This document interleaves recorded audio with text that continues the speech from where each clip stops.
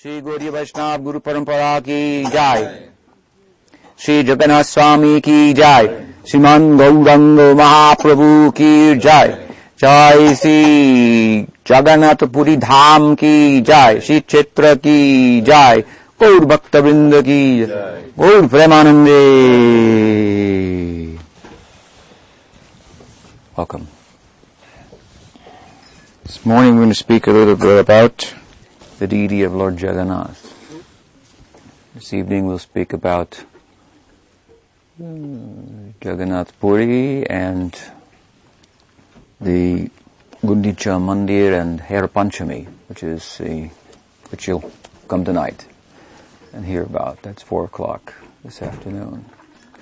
So we've been gathering here for a few years now, and sometimes as long as 3 or 4 days before Ratha-yatra. This is a little bit shorter and a smaller group, but we've talked a lot about Jagannath Ratha-yatra, from many angles.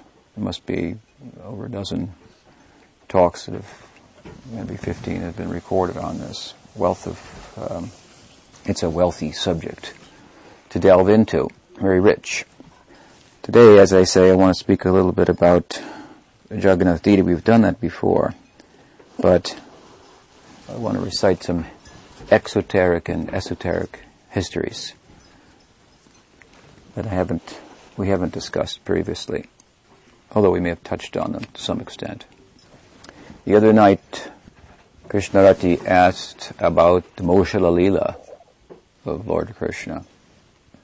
We were talking about the nature of bhakti and how it's eternal, as opposed to other spiritual disciplines, which are a means to an ends, and then the practices that are involved in attaining that ends are retired upon attaining the result. Whereas in bhakti, the sadhana and the sadhya are one. The practice and the goal are one. The question of quality, difference between a ripe mango and a unripe mango, something like that. So, while we were discussing that, she asked, well, Krishna Leela is eternal, but what about, I heard that Krishna got shot in the foot by a hunter with an arrow, and he died, and so is that eternal? Or so it brought up the topic of the Moshe Leela. We didn't do justice to it at the time, but it comes up also in relation to the history of Lord Jagannath, and I've touched on this before, and I'll begin with that again. Of course, Moshe Leela, this Leela means the passing of Krishna. The Leela in which the queens of Dwarka were kidnapped, and Arjuna couldn't do anything about it. This was also at the end of Krishna's manifest Leela. Leela's like this. The Leela, the story about the Vishnu being 2 hairs, or Krishna and Balaram being 2 hairs of Vishnu, black and white hair. These are some Leelas described in the literatures. Well, the sacred text, we are fortunate to be in the Gaudiya Vaishnava Sampradaya, in which the great Tattvacharya Sri Jiva Goswami has dealt with all of these issues for us and explained to us how to understand these Leelas. And he's told us there in Krishna Sandarbha that these kinds of Leelas, a few of them that I mentioned, maybe a couple others don't come to mind, but these types of Leelas, they have a particular purpose. They're not of an eternal nature. They're not what they appear to be. And with regard to the passing of Krishna in particular, relevant to our topic, if we study it carefully, we see that it's very extraordinary. And there's an ordinary aspect to it at the same time. Extraordinary features are, for one, of course, we know that Krishna was very, especially even in his Braj Leela, in his childhood, he was very powerful. He killed Putana just by sucking on her breast. That's quite a feat. He killed Trinavarta, he killed Bakasur, Agasur, so many demons. And in Braj, you may have noticed, because you are all devotees of Brajendananda and Krishna, that he did so with such ease, without any weapons. In the Braj, he killed so many demons he didn't even use a weapon. Just like Chaitanya Mahaprabhu, who is Krishna himself. Shri Gaur Hari, so he goes to Bihari, has no weapons. So Krishna in the Braj has no weapons. He has a flute, that's powerful. That's a powerful weapon. Love weapon he uses, no doubt. But for killing the demons, no weapons. He has a stick, but not for killing demons. What does he use the stick for? For hurting cows. Does he ever hit them? No. Here we have to poke them, but Krishna will never poke those cows. He just raises the stick. He will able to do whatever he wants. He has a buffalo horn. This is his paraphernalia. He doesn't have weapons. He doesn't show forearms with a conch and a club and chakra, lotus and so forth. Weapons that we find in Vaikuntha or in Dwarkesh Krishna, where he appears often four-handed. So, point is, this Krishna is very powerful. Then when he went to Mathura, he killed Kamsa. All of the Braj demons, they were all henchmen of Kamsa. In Garga Samhita, we find a description of all of these demons' previous lives, and how they took birth in Krishna Lila, and how they all came under the rule of Kamsa. He defeated each one of them, not to their death, but to submission. They were all working under him, so how powerful was he? And Krishna killed Kamsa in Mathura. What weapon did he use? He went to a wrestling match. There, he was invited. Krishna's a very good wrestler. Of course, sometimes his friends defeat him. So what kind of friends does he have who can pin him to the ground and defeat him in the sport of wrestling? And when they all went with him, so many, to Kamsa's, upon Kamsa's invitation for wrestling, those boys stood and watched him wrestle, and Balaram wrestle with Mustika and Chanura, and just make nothing out of these big wrestlers. Of course, the boys all thought, aren't you just, because we're here, you're showing off. You've got extra power because we are all here watching you. Anyway, then he leaped off the mat and into the stands and straddled Kamsa, raised his fist, and Kamsa died of fear. Krishna was not guilty of killing his own maternal relative. Kamsa was the brother of Devaki. He held him like this. Kamsa was already petrified. It was growing and growing and growing, and as Krishna defeated one demon after another, his fear was building and building and building, all the Braj demons, then into Mathura, and killing the Kuvalyapita, that big elephant, and breaking the bow. And it was said that actually that bow was given to Kamsa by perhaps Parashuram, told that whoever can break this bow will kill you. So Krishna broke the bow, and of course then there was the oracle at the very beginning, even before his birth, and so Kamsa is the personification of fear. And fear is a big problem for all of us. Fear pervades material existence. Of the four concerns that we have in this world, eating, sleeping, mating, and defending, fear is all pervasive. Anxiety. So Krishna can kill that. He can scare fear to death.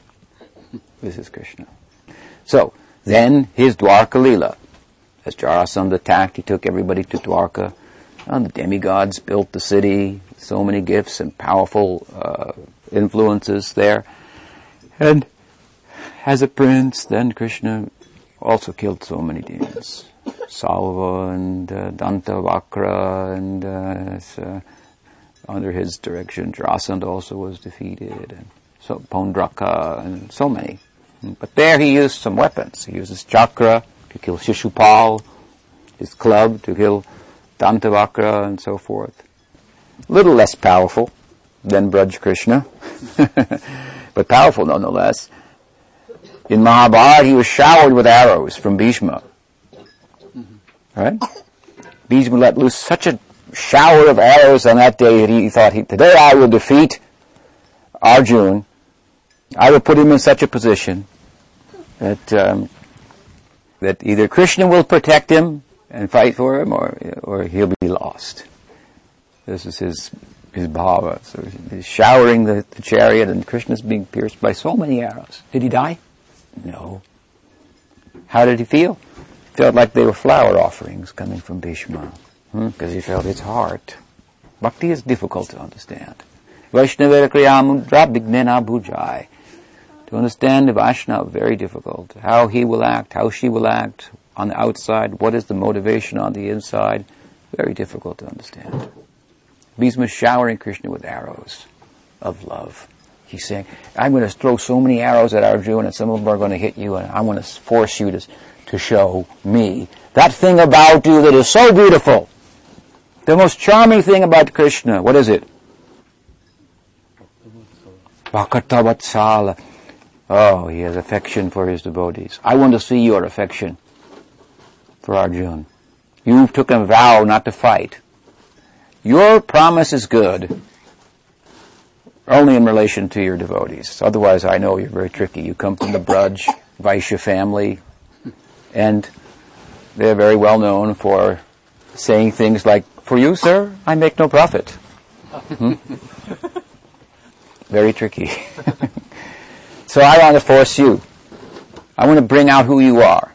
You may make promises to so many people, but you're not necessarily going to keep them. But if your promises to your devotees, that you will keep. And you promise to protect your devotees. You promise not to fight in the war. I want to put you in a position where you break your promise not to fight in the war, and you pick up a weapon to show the truth about you, that you will protect your devotees. So Krishna didn't die. So many arrows. So now at the end of his manifest Leela, after the Yadus had all passed away, just imagine how many in the Yadu dynasty, so many millions of people. They had this huge fratricidal, like intoxicated fight, and they all died. And there Krishna's sitting underneath a banyan tree very peacefully, and a hunter comes along looking for a deer. Now what would a deer be doing in a place like that, where there had just been a huge battle and so much noise and everything? It wouldn't be a very likely place to go and look for a deer to hunt. So this is one point worth considering. Then the hunter saw Krishna's foot at a distance and thought it was the face of a deer. He shot the arrow and then realized, oh, that's Krishna. He went there. He apologized. What did he do? Bhagavatam says, he put his head on Krishna's feet. Does it say he pulled the arrow out of Krishna's foot? No, because it never even went into his foot. Otherwise it would have said, oh, he pulled the arrow out, and he patched up the hole, and then he put his head on his feet. No, none of these things. All this is all going on under the Swarup Shakti of Krishna. So many impossible things are possible under that influence. Even Maya Shakti is doing mystical, magical, wonderful things. Only because we become accustomed to them, we don't see the magic in them. And that's why we find life is boring, and we cannot see the reality. The finite, infinite is everywhere. For example, we see inside of the seed is a tree, right? And from the tree come so many fruits. And from the fruits come so many seeds. And from the seeds come so many trees. And there's no beginning to this. What comes first, the seed or the tree? You cannot think about it. Finite is just a conception. Maya is our angle of vision. Under the influence of Maya Shakti, we see in a particular way. It's not that there's a tangible reality that corresponds with that. It's a wrong angle of vision. Seeing in the wrong way. We're seeing in terms of the finite and measuring and calculating and so forth, and this has nothing to do with the nature of being and the nature of reality. The mind tends to because it's a dead thing. It doesn't exist wherever. We depend on it, as we make it our filter for seeing and perceiving, informed as it is by the senses, and we get a wrong reading. We take the life out of life. So Krishna Leela is meant to take it outside of this frame of reference, so we can see how wonderful everything is, how wonderful a seed is, that you can sit and look at one seed, and you can put a seed on the altar, and you can offer incense and flowers and think, This is a manifestation of Bhagavan. See his wonder, what he can do. This is his power. He can put a tree and so many fruits inside of this, packaged perfectly. You can become fully Krishna conscious doing that. So, did Krishna die from the arrow of the hunter? No. Did he leave a body behind for the atheist's satisfaction? Yes. Yejatamam papadyante tam sadaiva bhajamyam. As they want to see me, I let them see accordingly. Krishna is not a real heavy controller. He's a supreme controller. But he lets you do as you like. If you want to see me in one way, I show you that. If you want to approach me in another way, I show you that. If you don't want to approach me at all, that's also fine. There will be consequences for that, the natural results of that. I'm not to blame for that. That's just the nature of things. He controls ultimately by affection, by love. This is Krishna. We try to control, we're not satisfied, we have to bring things under our control. Otherwise we feel life is disconcerting. Solution is to love Krishna. And Krishna manifests in the world, expresses his Leela for the purpose of attracting us. But we have to hear about it from proper sources so we can understand it properly. It can be misunderstood. He allows it to be misunderstood for those who don't want to hear properly from his devotees. So, at any rate, that form of Krishna left behind was taken to the cremation at Swargadwara, that is in Jagannath Puri. Swargadwara, it's a famous creation grounds that Jagannath Puri is located at. Swargadwara means the gate to heaven. Krishna is in Naralila, so cremation is performed, but it's said that after the cremation, the heart of Krishna remained. It couldn't be burned. So they put it out to sea. Well, to do something, they put it in the sea.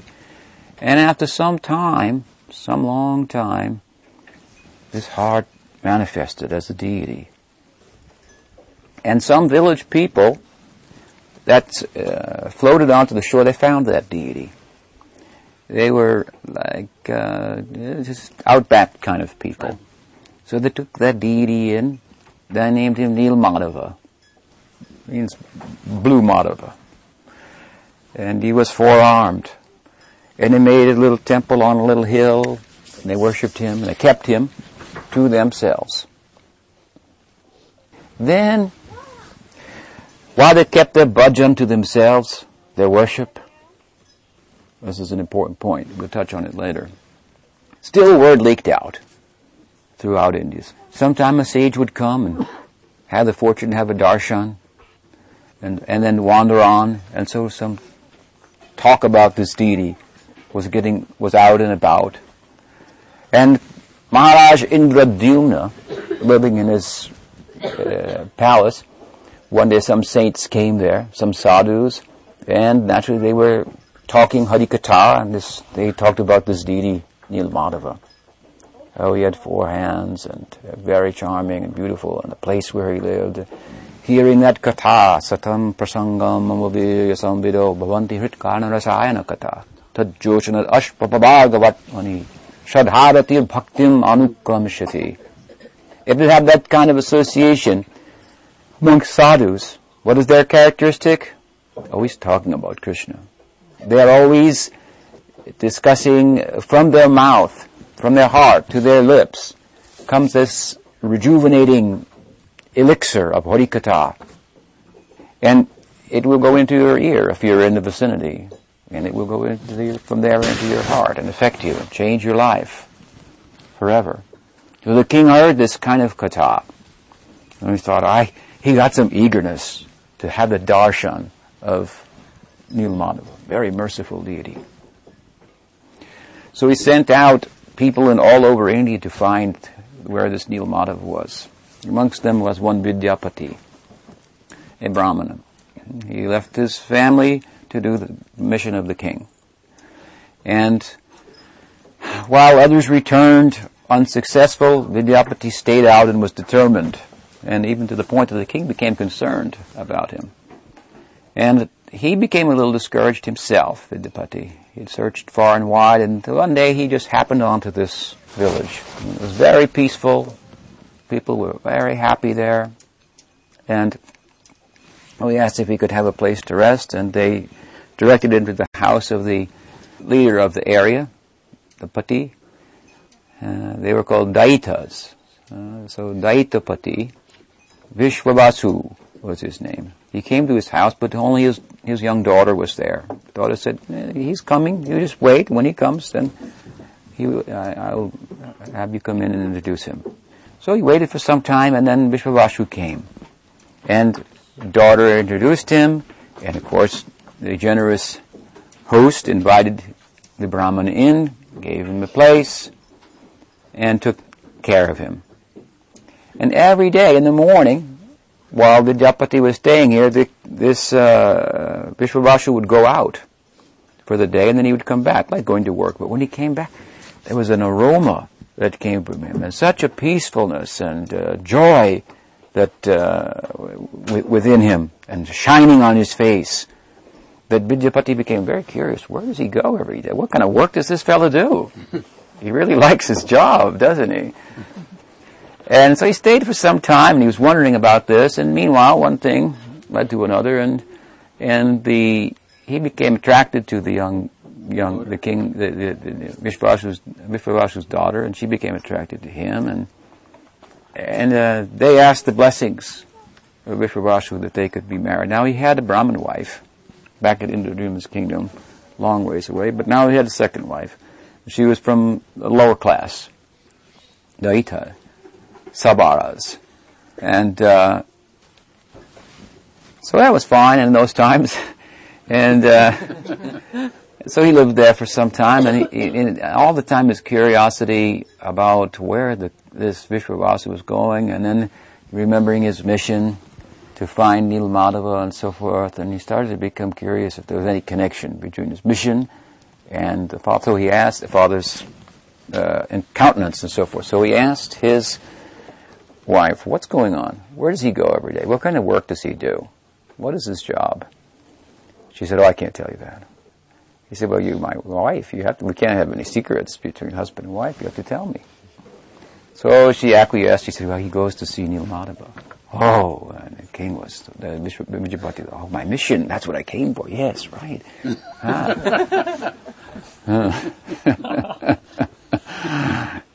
He heard the name, and he remembered. Nilmadhava. So he said, you have to get your father to take me there. He won't do that. He keeps his bhajan very secret to himself. He doesn't tell anybody about that. That's a very private affair. And bhajan should be kept like this.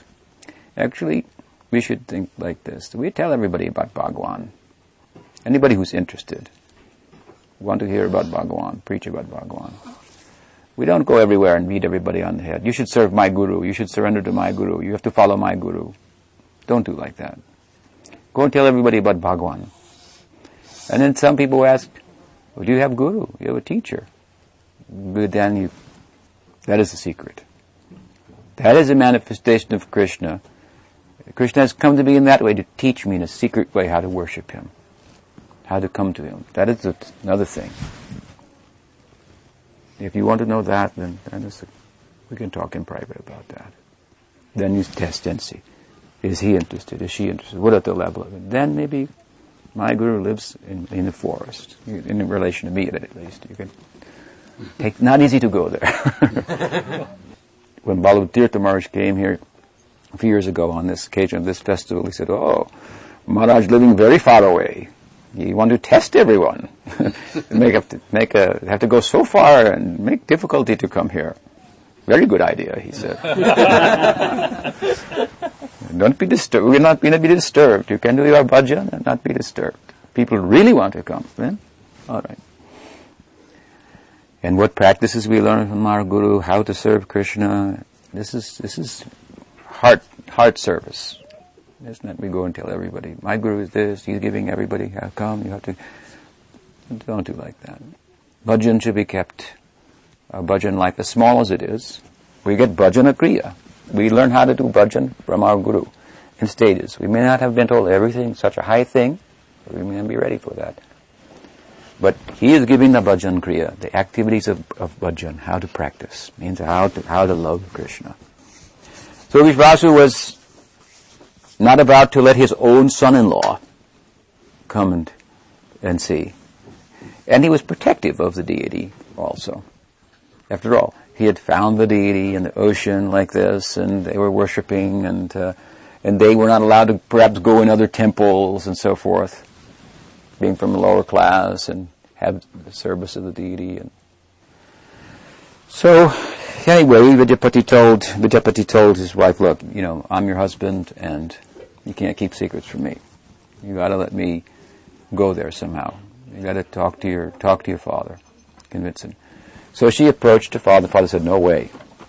And then, being a faithful wife, she said, but if you don't let him go, then I cannot live. And I will commit suicide. So he thought, I can't have my daughter commit suicide. So he said, all right, I'll let him go. I'll take him there, but he has to go blindfolded. Then he can have darshan, and he can know how to get there. So, wife told the husband, and Vidyapati said, well, I don't know, how's that going to work? Because, I'm on a mission here. I've got to actually find this deity for the king. And so he had confided in her. So she said, okay, here, you take some mustard seeds in your pocket. And as you walk, you drop the seeds. And over time, then some nice yellow mustard flowers will grow in a pathway. So when you come back with the king, then you can find it. So he agreed, and he went blindfolded. And he arrived there. Then Vishwavasu took the blindfold off. He said, now you stay here. What I do is I go into the forest and I pick some flowers and some herbs and things, and I prepare sandalwood paste. I make a nice offering, and I worship the deity like this. That's what I do. That's my job. That's why I appear with the countenance that you have taken note of. So he sat, and Vishwavasu went and gathered the requisite paraphernalia. While he sat there, having the darshan of Nilamadhava, on a branch of one tree was a crow. And the crow just fell off. He was asleep. He kind of dozed off and slipped off and fell into the lake there. When he fell into the lake, then he came out with 4 hands and a Vaikuntha body. And mystically an airplane came and took him back to Vaikuntha. And Vidyapati saw this. What kind of place is this? You just fall off a branch in your sleep. That's all, and you go to Vaikuntha. He began to climb that tree. He thought, I'm going to climb that tree and jump off that branch. And then a voice came from the sky. Don't do that. No. I have a mission for you. And you have to bring Indradyumna to see Nilamadhava. So, the crow may have fallen off and gone to Vaikuntha, but one man's food is another man's poison. We have to find our way, follow our guru, and he may give different instructions to different disciples and so forth. That's equal dealings. You want to see equal dealings from the guru, right? But if he is to give equal dealings, then everyone will be dealt with differently, because everyone is different. No one is equal. And while he gives one concession to one and not to another, if you look carefully, you see, he's giving a concession to this one, to the other one not getting it. So he's very generously helping us this way to make progress.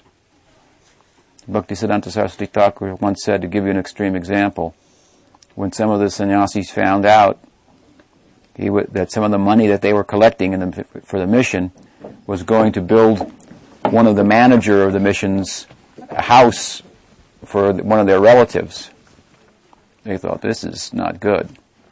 They had elected Sridhar Maharaj to go and talk to Prabhupada Bhaktisiddhanta about it. So he came, he said, what is it that you want? He said, well, here's the thing, we're collecting all this money, and we found out that some of it is going to such and such, so-and-so Das's, some of it, some small portion is going to build a house for his relatives. What did Prabhupada say? He said, you're a sannyasi. What are you concerned about money? Your business is to collect it, not to spend it. I will throw money in the Ganges, he said, to spread Krishna consciousness. Can you live with that? If you can live with that, then you can live with me. Understand what is my mission. So Vidyapati, no, he couldn't just fall off the tree and sleep. The Lord wanted something of him. And he had to go and bring the king and so forth. So back he came with Vishwavasu, and as he came back, Vishwavasu had a vision, and the deity said, actually, I wanted to show myself. I've been here for a long time, but I want opulent worship now. I want opulent worship in a big temple. And Indradyumna Maharaj has a desire to do that for me, and I want to fulfill that desire. Oh, and Vidyapati didn't like that very much, even though the deity wanted it. So sometimes there's selfishness. There's selfishness even in the spiritual world, but it's not material selfishness.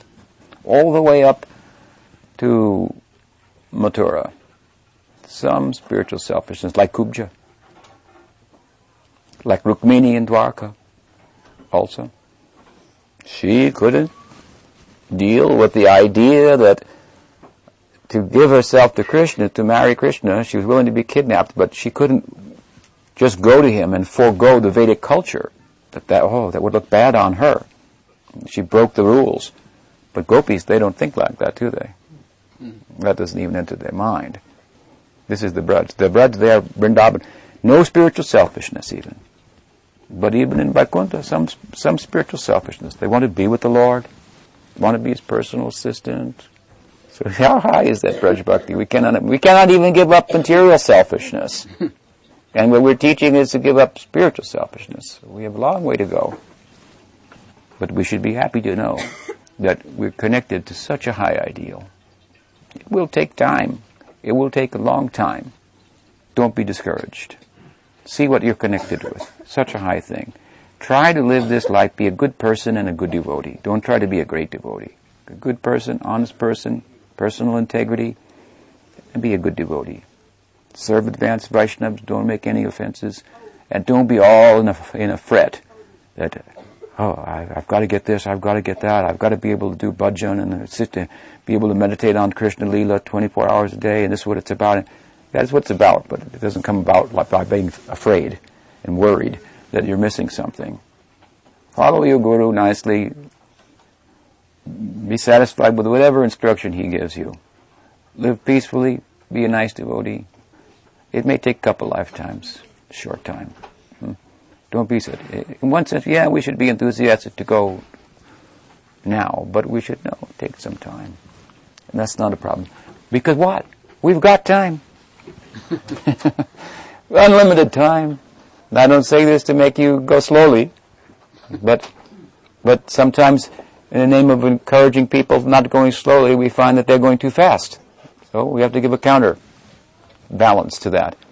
Going too fast, running and tripping and trying to enter into areas that are beyond their adhikar, their eligibility, creating problems for themselves. Be happy, be peaceful, chant Hare Krishna, and keep good association. And that will keep you going. You come here, get good association with the devotees, and sadhus, gatherings like this. Keep us on track. Give us a proper focus and so forth. It's not about being neurotic, spiritual life. It's not about that. It should end all that. It's good news. It's good news. It's a high thing. Good news. Where yoga leaves off, where Gyan leaves off, this bhakti is taking off like a super booster rocket beyond the atmosphere to the highest planet, Golok. So we are connected with that. We are on the course for that. Take a little time. So Vishwavasu was a little concerned, and he tried to imprison Vidyapati in his house so that he wouldn't go to Indradyumna Maharaj, make it so nice for him, so forth. But he had his mission, and wife insisted, let him go, so he let him go. He went back, and he reported to the king, I found Nilmadhava. Oh, such good news. So then the king went with his group, entourage and so forth. Long distance, they came there, but when they got there was nothing there. It was all sand, and there were no mustard seed, flowers, or anything. Couldn't find the deity. So he was so disappointed. I've come, and this is the place, yes, but no deity is here. So he was so distressed, he called out, Nilmadhava, Nilmadhava, Lord of the universe, Jagannath, he said. Nilmadhav, Jagannath, He did some Nam Kirtan. And then he heard a voice, said, don't worry, I brought you here, even though I've gone to Vaikuntha. I've gone there, and I'm sending Lord Brahma to bring you here, to have my darshan in Vaikuntha. But you will not see me in this form in this world. But I have desire to be worshipped in another form. You've called out Jagannath, will come in the form of the Lord of the universe. I'll be my brother and my sister. You look for us. Are we floating? We'll be floating like a log in an ocean. And you find that log, and it will have the marks of Vishnu on it. The chakra, the shankha, gada, padma. And from that log then, you will carve the deity, oversee the carving of the deity, and then establish in a temple. So he heard this. So he was encouraged. How mystical. What are the desires of the Lord? Who can understand? So complex. Dealing with so many devotees all at once. So he erected a temple, and Brahma came, took him to Vaikuntha.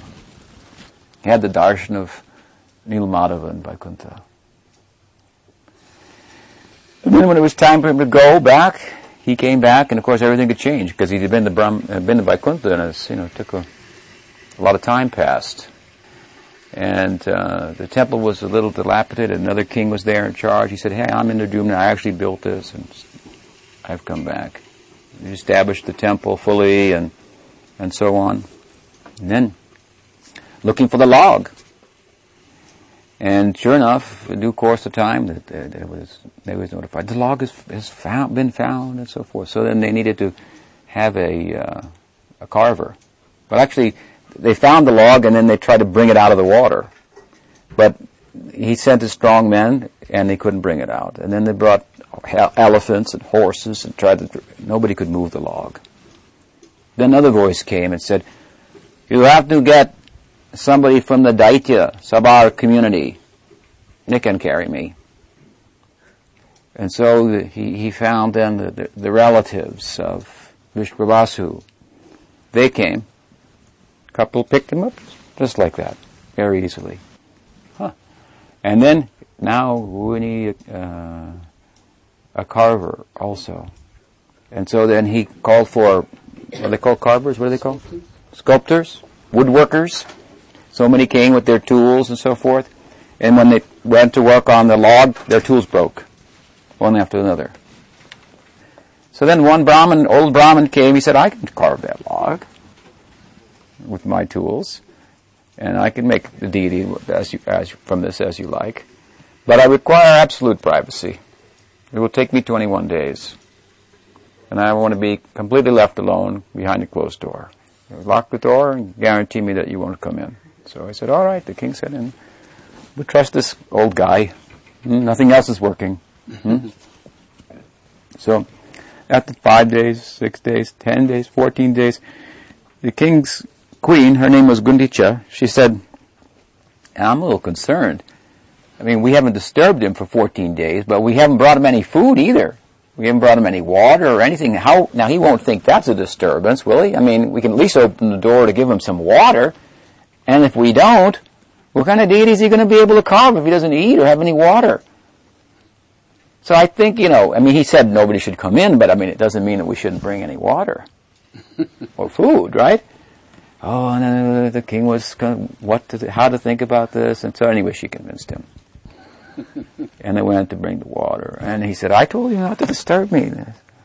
Here it is. I got another week to go. The deity's not finished, right? And he looked, and there was the deity of Jagannath, Balabhadra, Subhadra, and Sudarshan Chakra. And it was deity, but his arms were tucked in like this, and his features weren't fully developed. It looked like. So he said, anyway, that's all right. Lord has a desire. He wants to be worshipped like this. Then he disappeared. The carpenter, that woodsman. That was Krishna himself. Okay. Fashioned himself just the way he wanted to appear. He has a purpose in mind.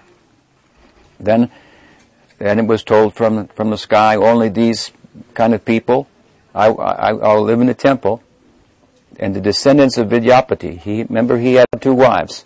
So one side are Brahmins, the other side are from a lower class. The lower class will take care of me if they cook for me. The Brahmins will do my worship in the temple. This is the system in Jagannath Puri. And I want a 10-day festival annually, a Rath festival, a car festival. And these Savars would take care of me on that day. And so it was arranged, and the king made the festivals and so forth. And in this way, for a long time, the worship of Jagannath in Jagannath Puri has been going on. Now, at the same time, many people worship Lord Jagannath. Buddhists worship Lord Jagannath. They think of the 3 deities, Jagannath, Balaram, Subhadra, as manifestations of Buddha, the Dharma, and something else. The Jains have a conception of them also. There are different Hindu conceptions, so many conceptions. And, well, anyway, one way to look at it, he's Jagannath, Lord of the universe, so many conceptions can fit within inside of him. But what this deity is really all about, that Chaitanya Mahaprabhu has taught us. What is really on his mind, why he's shaped the way he's shaped, what this whole mystery of his appearance is all about. I mean, after all, he's the heart of Krishna. Did you hear me say that earlier? The heart of Krishna, this Jagannath. What is the heart of Krishna? We have to think about that. What's on the heart of Krishna? What's making his heart beat? This Chaitanya Mahaprabhu came to speak about. In Krishna Leela, this Leela manifests again and again and again and again. Manifest becomes unmanifest. Manifest becomes unmanifest. And each time there are different nuances. In Bhagavatam we find that after Krishna killed Dantavakra, almost the last of the demons, he did it in Mathura, so he went across the river Jamuna, visited the inhabitants of Vrindavan again, collected them all up, and took them to Goloka. Then he returned, went to Kurukshetra, and had the Kurukshetra war, wrapped up the Yadu dynasty, and left the world, like I said before. Why did he leave, by the way, Krishna? Was it the foot of the arrow of the hunter? We've explained, no, he couldn't have died with the arrow of a hunter. What is it that made Krishna leave? Why would Krishna want to leave the world? Because his devotees had left. He had arranged for them all to go back. So in separation from them, this is death. It may sound odd to you to hear that the 10th symptom of separation given in the Ras Shastra is death. You think that's a little odd. Don't think like that. You don't understand death very well. And that means you don't understand life very well. Life is about death. Death is about separation, that's all. You're becoming separated from things that are important to you, and it becomes a problem, which is inevitable. The trick is to become attached, to make Krishna important to you. And then, when you feel separation from Krishna, when your attachment to Krishna becomes so great that you're feeling such intense separation from him, that kind of death that you want. Like Krishna died of separation. It's not a mortal death. Nobody dies anyway. To speak of Krishna dying, nobody dies. There is no death. The idea of death is only a problem because we're attached to the wrong thing. Otherwise, as we'll see, I'll explain, death is, this is so wonderful. As much as death is about separation, and if attachment to Krishna is the cause of our separation, what death will bring, what kind of death that will bring. So these leelas are going on around and round and round, going and coming and going, coming and going, coming and going. Each time there's some nuance, some difference. So one time in this leela, Krishna is in Dwarka, and he started thinking about the Brajbasis, and it just wouldn't leave him. The inhabitants of Vrindavan, the thought wouldn't leave him. And he became overwhelmed with feelings of separation. And he passed out. It's not uncommon for him in Dwarka to be thinking about the Brajbasis. And at night, in the embrace of Rukmini, he's calling out in his dream, Radha, Lalita, Vishaka. The queens in Dwarka, they think, he's not our husband. This is a farce. He never even thinks of us. Because why? What you think about during the day, that's what you dream about at night. So they realize, they're very smart, educated ladies. They realize, he's not even thinking about us in the day. He's going through the motions of this whole thing. He's really in love with Radha and all these inhabitants of Vrindavan. We're fortunate to have a little opportunity to do a little seva to him. I appreciated last night very much. Krishna Rati came to give me one of the cookies that you all had made. And I said, so you're having a nice time? He said, yes, it's very nice to come here. And I said, yeah, it's peaceful, it's nice, festive, and so forth. She said, yes, and we get a chance to do some seva. Very nice. A chance to do some seva, that's all. What an opportunity.